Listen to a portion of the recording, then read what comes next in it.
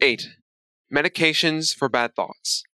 The desire to take medicine is perhaps the greatest feature which distinguishes man from animals. Sir William Osler, 1849 to 1919. In the century since Dr. Osler's observation, medicines have been discovered to ease many of mankind's ills, including the ills of the mind, anxiety, depression, and frighteningly disorganized thinking. The psychiatrist who specializes in the treatment of mental problems with drugs is called a psychopharmacologist, and he, too, has something to tell us about treatments for bad thoughts. I devote this chapter primarily to the so-called serotonin reuptake inhibiting SRI drugs. No matter if the cause is OCD, depression, PTSD, or Tourette syndrome, the SRI drugs are those most commonly prescribed for and offer the most promising of helping intrusive thoughts. In theory, every mental health professional should agree that a problem is preferably controlled by non-drug means.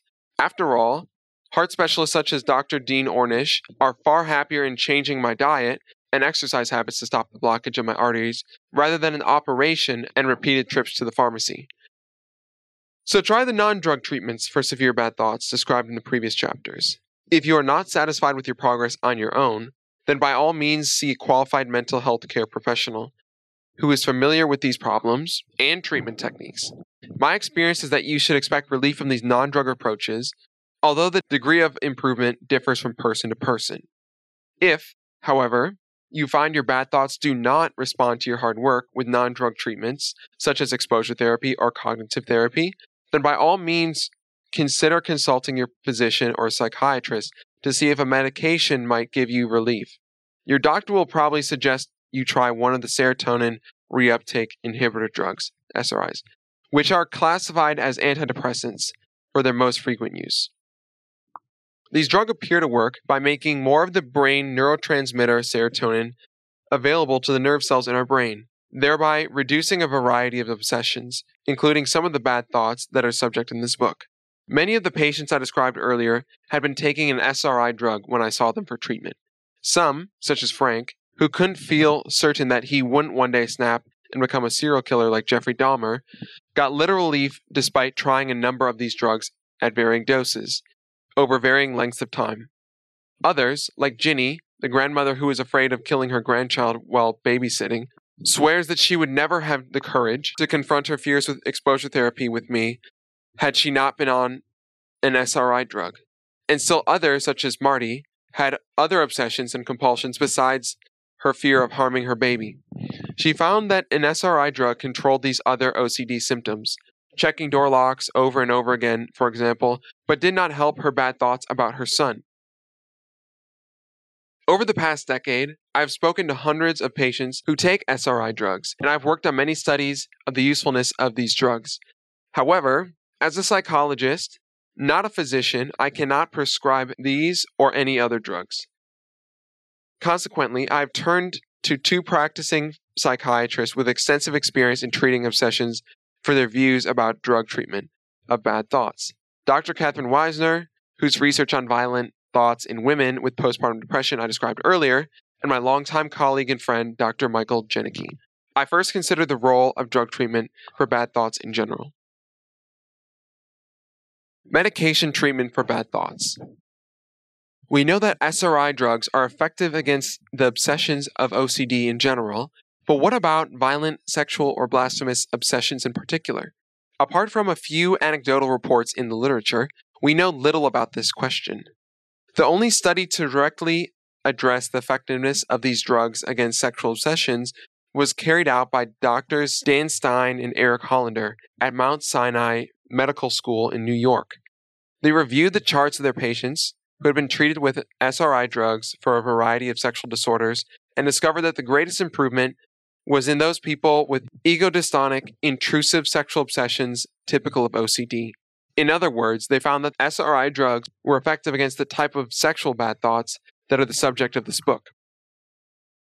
Concerning religious or blasphemous obsessions, Drs. Brian Fallon and Michael Leibowitz and their associates at Columbia University Medical School studied the effectiveness of SRI drugs in 10 patients with moral or religious scrupulosity. They found that 6 of the 10 patients responded by the end of 3 months of treatment, and 2 more responded after treatment trials. Other than these reassuring findings, there are no studies specifically addressing whether medications help particular types of obsessions. On the other hand, Dr. Janicki points out that since these obsessions occur in many patients with OCD, these bad thoughts have been treated as part of all drug studies that have been conducted in OCD. Because, Dr. Janicki says, these studies have all found that SRI medications help obsessive thoughts as much as compulsive rituals. There really aren't any particular drugs that I'd prescribe first for a patient with sexual, violent, or blasphemous obsessions, as opposed to any other OCD symptom. Which drug help obsessions, and how do we know they're effective?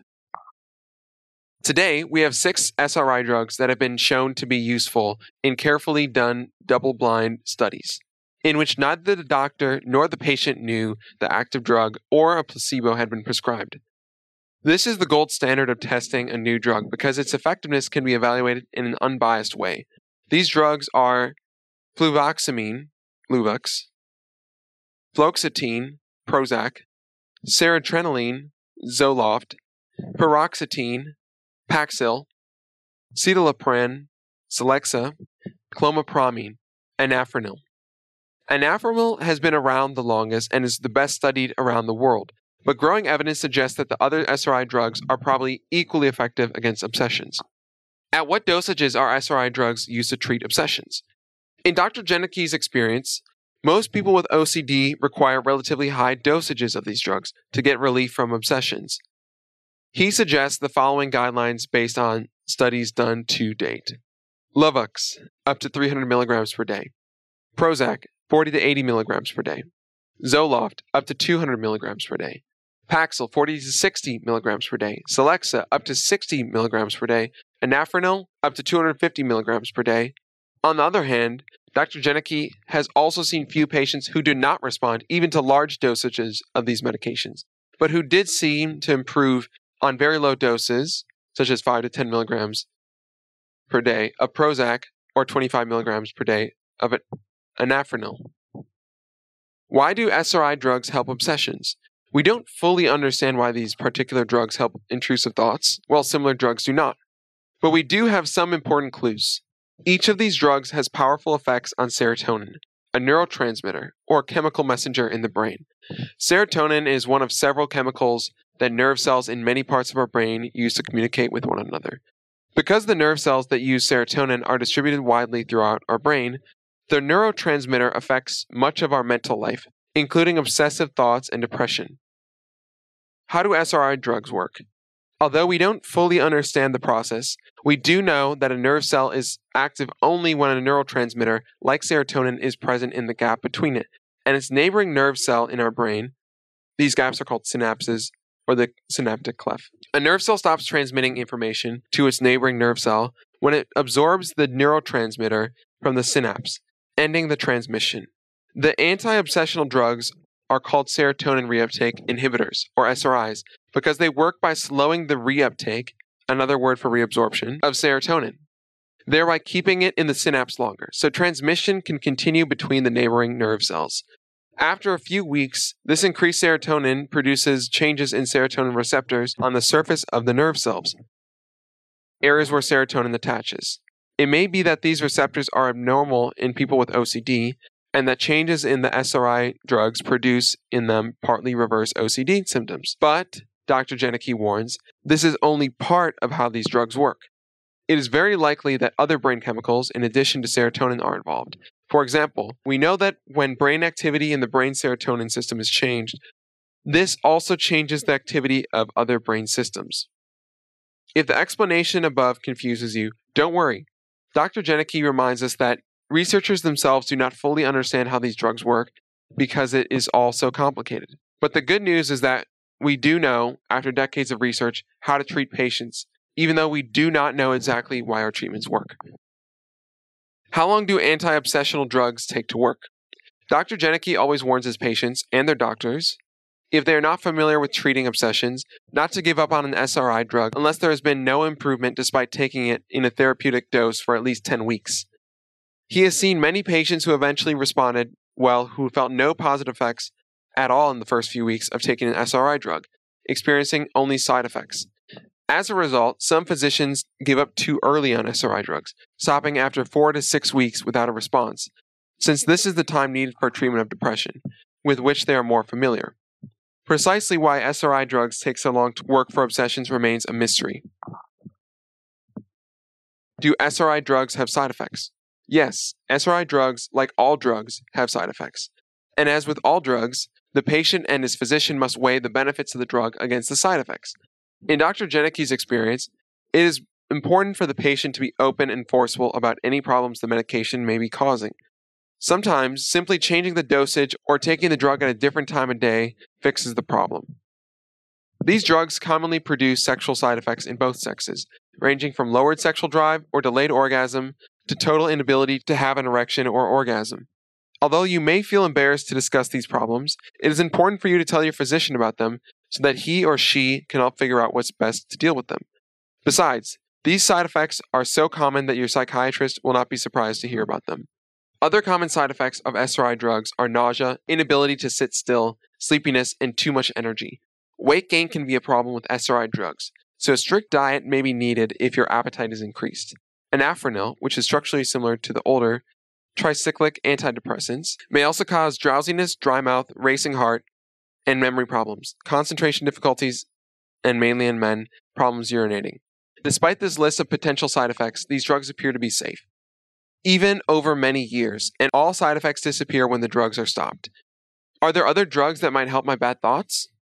Sometimes, people with intense images accompanying their bad thoughts, or those with tics, do not respond either to non-drug treatments described earlier or to SRI drugs.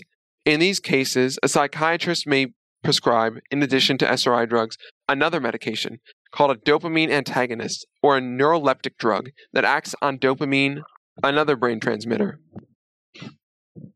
Are there other drugs that might help with my bad thoughts?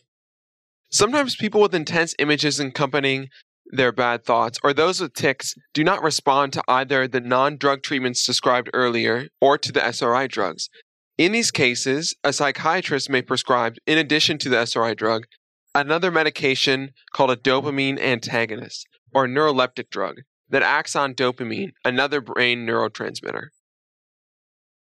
The theory behind this is that both visual hallucinations, seeing things that aren't there, and tics, such as in Tourette syndrome, can be caused by too much dopamine in the synapses of our brains. This causes particular nerve cells to overfire, sending too many signals to our muscles or to the visual areas of our brain, causing us extraneous movements or images. These drugs are sometimes called antipsychotics, after their most common usage. Does being prescribed one of these drugs mean then that you are psychotic? No. Although high doses of these drugs are used to treat symptoms of psychotic illness, such as intense auditory or visual hallucinations and bizarre delusions. They're now used at lower doses to treat tics and in combination with SRI drugs to treat vivid, upsetting mental images.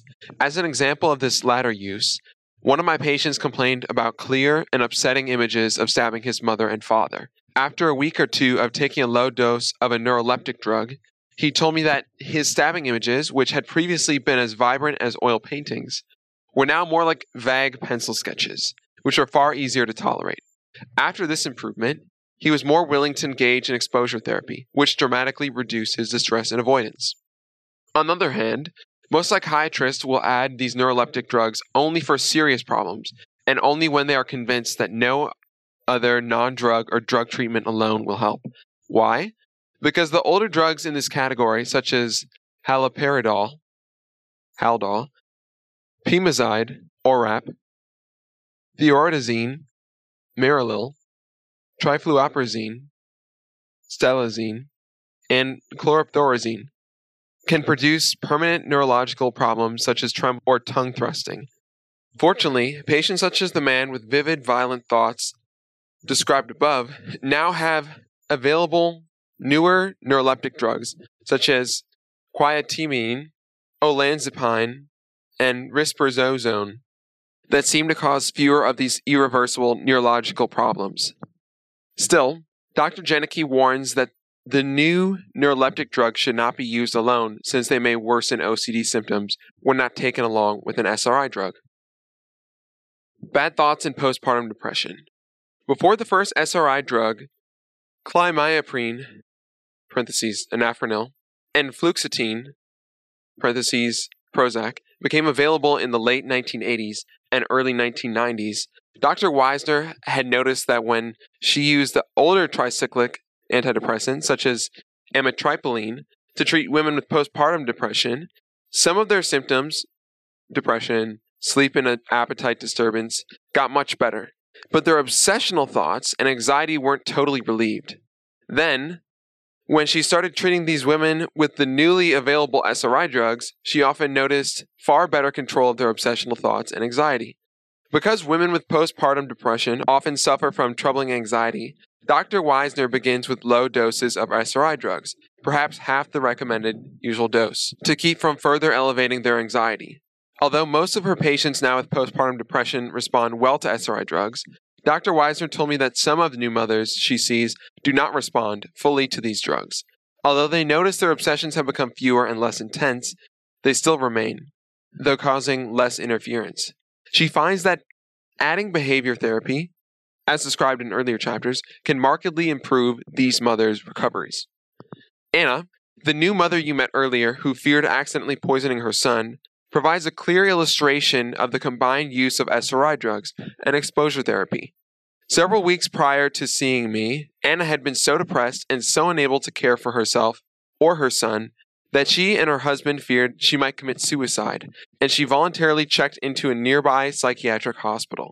There, her doctor immediately prescribed an SRI drug, and within 2 weeks she began to feel better.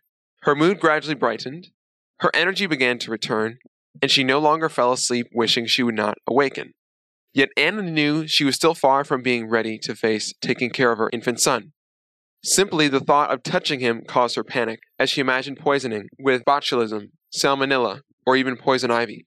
By the time Anna was referred by her psychiatrist to me for behavior therapy, she had been taking the SRI drug for about 1 month, and she told me that she was feeling enough like her old self to be ready to tackle her obsessional thoughts about her son. One of the first things I did was to visit Anna at her home to accomplish 2 key goals. 1, help her practice touching various poisonous, though really safe, areas around her house and yard, and then handle her son. And 2, with Anna there, to explain to her family what exposure therapy involved and to reassure them that she was no longer suicidal, and they need not, and she did not warn them to, treat her with kid gloves. With hard work, Anna no longer avoided anything in her home, including her son, whom she now touched and cared for normally. Since Anna told me that despite her marked improvement, she still had bad thoughts about poisoning him, we decided to prepare the exposure audio tape I described previously, which after 2 weeks of use was so helpful to her in taming her remaining bad thoughts. Anna's story has a happy ending. It has now been more than a year since she completed treatment at our clinic, which also included several home visits by one of our dedicated counselors to supervise her in rough practices. And she returns from time to time to show us how tall her son has grown, to report on her continued progress, and most recently, offering to speak to other new mothers with the thoughts like she had to give them hope and encouragement. Her treatment is typical. 1, an SRI drug improved her mood, returning her energy, and eliminated suicidal thinking. 2, exposure to handling her baby after touching feared things around her house eliminated her avoidance of both. 3, imagining her most feared obsessions without distraction drained them of their strength. Who should prescribe anti-obsessional drugs for me? Although any licensed physician can legally prescribe any of the drugs discussed above, it is best to look for a board-certified psychiatrist who understands obsessions and OCD, preferably one who is also a psychopharmacologist. If you are given a prescription for an anti-obsessional medication and it is effective, your doctor will probably suggest you remain on it for a minimum of 6 months to 1 year before trying to discontinue it, to reduce the chance of relapse. Unfortunately, many obsessions often return when drugs are discontinued, although not in all cases. This is another good reason for first, or simultaneously, giving a fair try to the non-drug treatments described earlier.